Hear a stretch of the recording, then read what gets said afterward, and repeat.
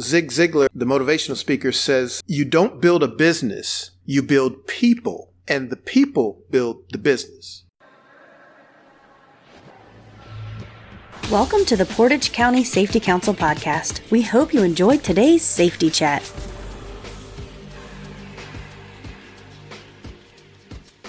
Hi, it's Mike with the Portage County Safety Council. I'm here at the Ohio Safety Congress in Columbus today. We're interviewing presenters. So we have a presenter with us who's actually presenting on employee engagement best practices. So welcome, Stephen. Thank you, Mike. I appreciate you having me on your show. So go ahead and tell our listeners a little bit about yourself and what you do and what you're presenting on here at Ohio Safety Congress. Well, I'm a lawyer by profession, and I actually used to practice workers' comp law, so I know about the BWC and its practices. And Carolina Thatcher, who's the diversity leader for the agency, asked me to speak on employee engagement during the Safety Congress. So I put an outline together, and she said, that sounds great. I think they'll enjoy that. But I'm going to talk about employee engagement through inclusion and employee engagement through involvement of the employee, and finally, employee engagement through investment in the employee. Okay, so what does that first part look like? Mike, I think that's one of the most important ones. I had it first for that reason. If you don't include somebody in decision-making, problem-solving, and innovation, safety, suggestions, or whatever, right, they'll leave and go to an employer that does solicit their input and their insight and what they bring to the table. So that's what inclusion is all about, valuing what somebody brings to the table and using it to your competitive advantage to make a better product or deliver better services or better outcomes for your customers. Sure. I remember being a part of what they call an appreciative inquiry summit. Have you ever heard of one of those? I think Case Western Reserve popularized those a little bit, and they got us all together in a big in-service, and,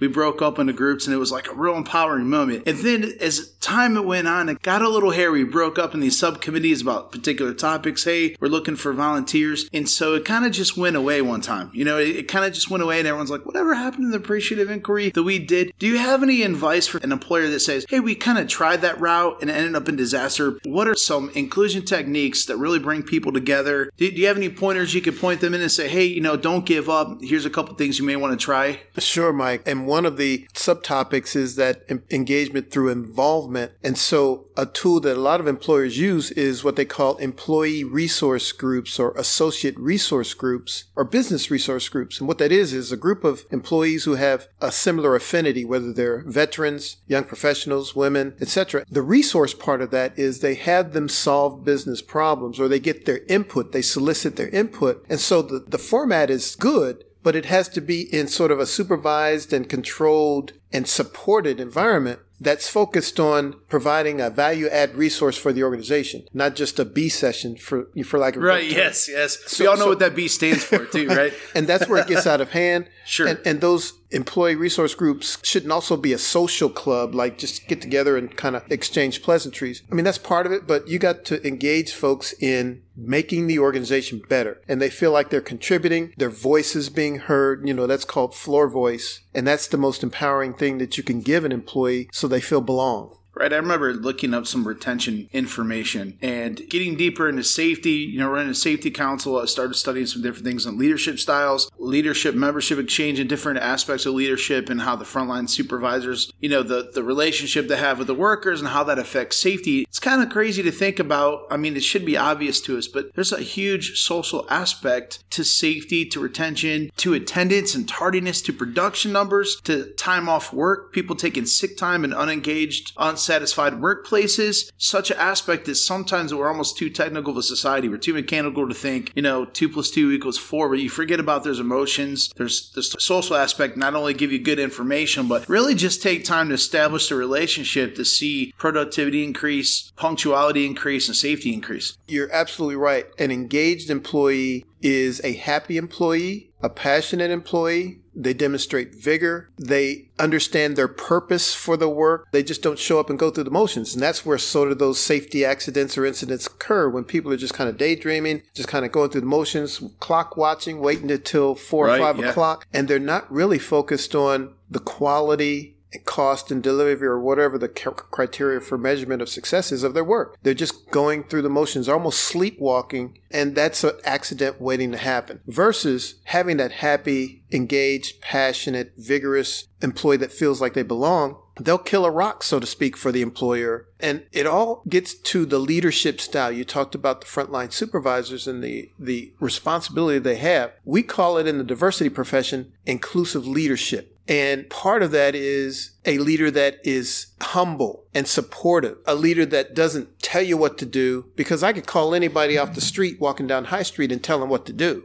Right. I want them to give me some recommendations on how they can best do their job. And I'll be supportive of that within the frameworks of the rules and guidelines of the organization. So it takes good, engaged, inclusive leadership, and it takes an employee that is happy, vigorous, passionate, and safe. I went to school for marketing, and I remember we did a case study years ago about Starbucks, and I actually heard one time that it actually wasn't Starbucks' quality, which a lot of people would liken Starbucks, the consistency and quality in their coffee, drinks, and different things. But really, they found out that the customers of Starbucks came in, they actually likened it to a positive experience, a joyful experience. So what actually brought them back wasn't even the product as much as it was the experience of going to a Starbucks, smelling the coffee, going through the line, exploring the drinks, and it was a whole culture behind it. So what you're talking about is really taking that principle they use in marketing quite a bit to engage safety and saying, hey, it's not just about the rules. It's really about how we approach it, how we get the feedback. Even if we don't get their advice, someone else feel a part of the team. They have their voice heard. Sometimes it's about being heard, right? They feel like, hey, you're actually asking me how to do the job. You're not just telling me, and you're actually getting my input. And we find good information from that. You're absolutely right, Mike. And I use this analogy all the time. Employees are like muscles.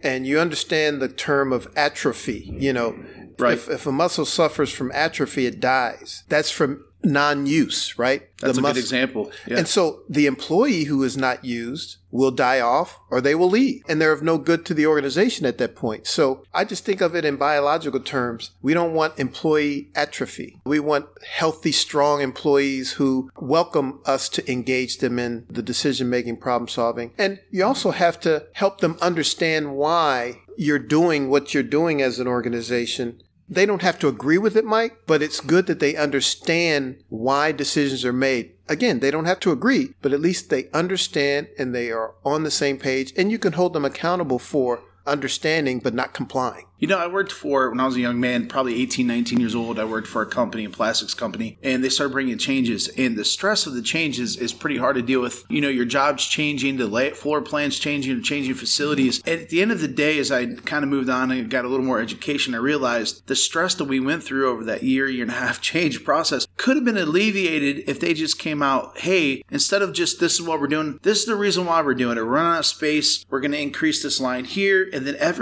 not everybody would have been on board, but most people would have said, hey, I totally get why we're doing that. That'll solve some problems that I'm facing to do my job. And that had much more employee support about that. So that's definitely, I agree with what you're saying there. So you had three main points. The first one's inclusion. Second one's involvement. What's the third one? It's engagement through investment. And, I like to use this phrase. People don't care how much you know. They want to know how much you care, right? And when you invest in an employee, that shows them that you care. Whether it's an extended onboarding when they're hired on, 18 months to 36 months, learning about the organization and learning about each other. The employee learns about what they like about the organization and vice versa. Or investing in seminars like the Safety Congress to give that employee better tools to work with and deliver their work product, or licensings and certifications and tuition reimbursements towards a degree that's going to help that organization go to the next level. Organizations need to invest in that because their employees are their biggest asset. And Zig Ziglar, the motivational speaker, says, you don't build a business, you build people, and the people build the business. That's perfect. So that's all about investing in the employee and let that highly valued employee make your business better. But if you don't invest in them, it's like anything. They're going to go where they're liked and wanted. Right. In Portage County, I hear a lot of employers, especially manufacturers, they'll talk about the soft skills. We don't have people coming up out of schools and these kids coming out of college, just the local employees or our current employees don't have the soft skills. They won't show up, these different things. And I remember going through leadership classes in my 30s and thinking, wow, everyone that I know needs to go through this, whether they're a leader or not. And I realized, even though I wasn't in a leadership role at that point, this is making me a better follower. I'm learning how to lead. Now I know what a leader thinks like, why they do certain things and what they're trying to do. So it actually made me a better follower. So when I came under a strong authoritative type leadership or even an empowering one, I could say, I see what they're saying. I see why they're doing this, even though they may not be communicating it right way. So that investment goes so much further than just lockout, tag out, than just, right? The job at hand that you have to do, just invest in employees, invest in their whole life. There's a couple companies that I know that started saying, hey, let's bring in some financial gurus in here. If you need financial advice, they're here for you. If you need this resource, if you know someone that's maybe have addiction issue or alcohol issue, we can go through here to this EAP program. And what it does is just kind of gravitates us and brings us to say, this is a place I never want to leave. Yeah, and it gets back to my comment about if you treat the employee right, they'll kill a rock for you. And that's that altruistic leader who cares and invests in their employee. But one other point is this whole investment idea, you have to really understand as a leader, you have limitations. And so you have to depend on your staff to compensate for where you are deficient.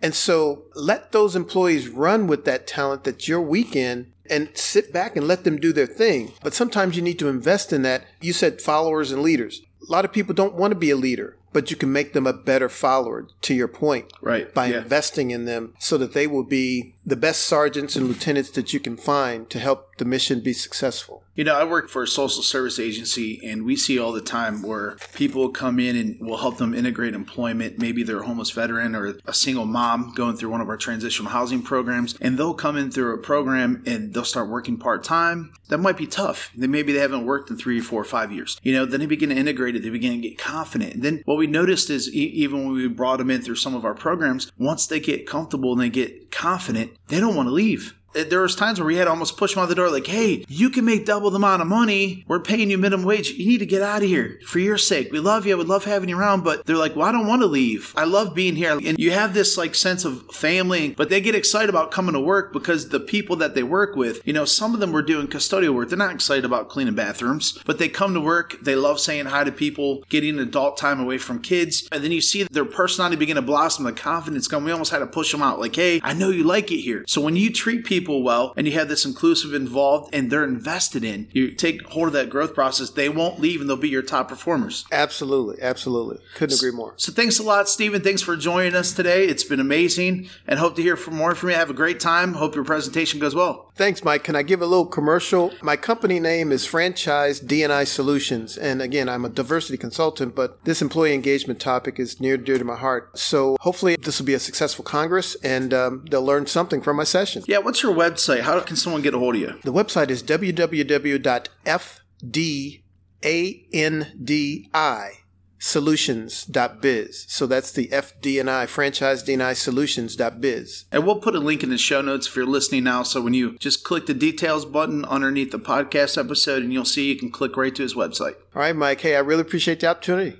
Thanks for coming. Thank you for listening. We hope you enjoyed today's podcast. For more episodes, check us out on iTunes, Spotify, Google Play, Podbean, or Stitcher. To get new episodes sent directly to your phone or smart device, be sure to subscribe. To learn more about how your company can earn up to a 4% Ohio BWC premium rebate by becoming an active member of the Portage County Safety Council, please visit our website at www.portagecountySafetyCouncil.wordpress.com. The preceding information is for entertainment purposes only. Views expressed may not reflect the views of any affiliated or sponsoring individuals or organizations. Listeners should carefully weigh information provided and seek advice from an appropriate professional before implementing. Listener discretion is advised.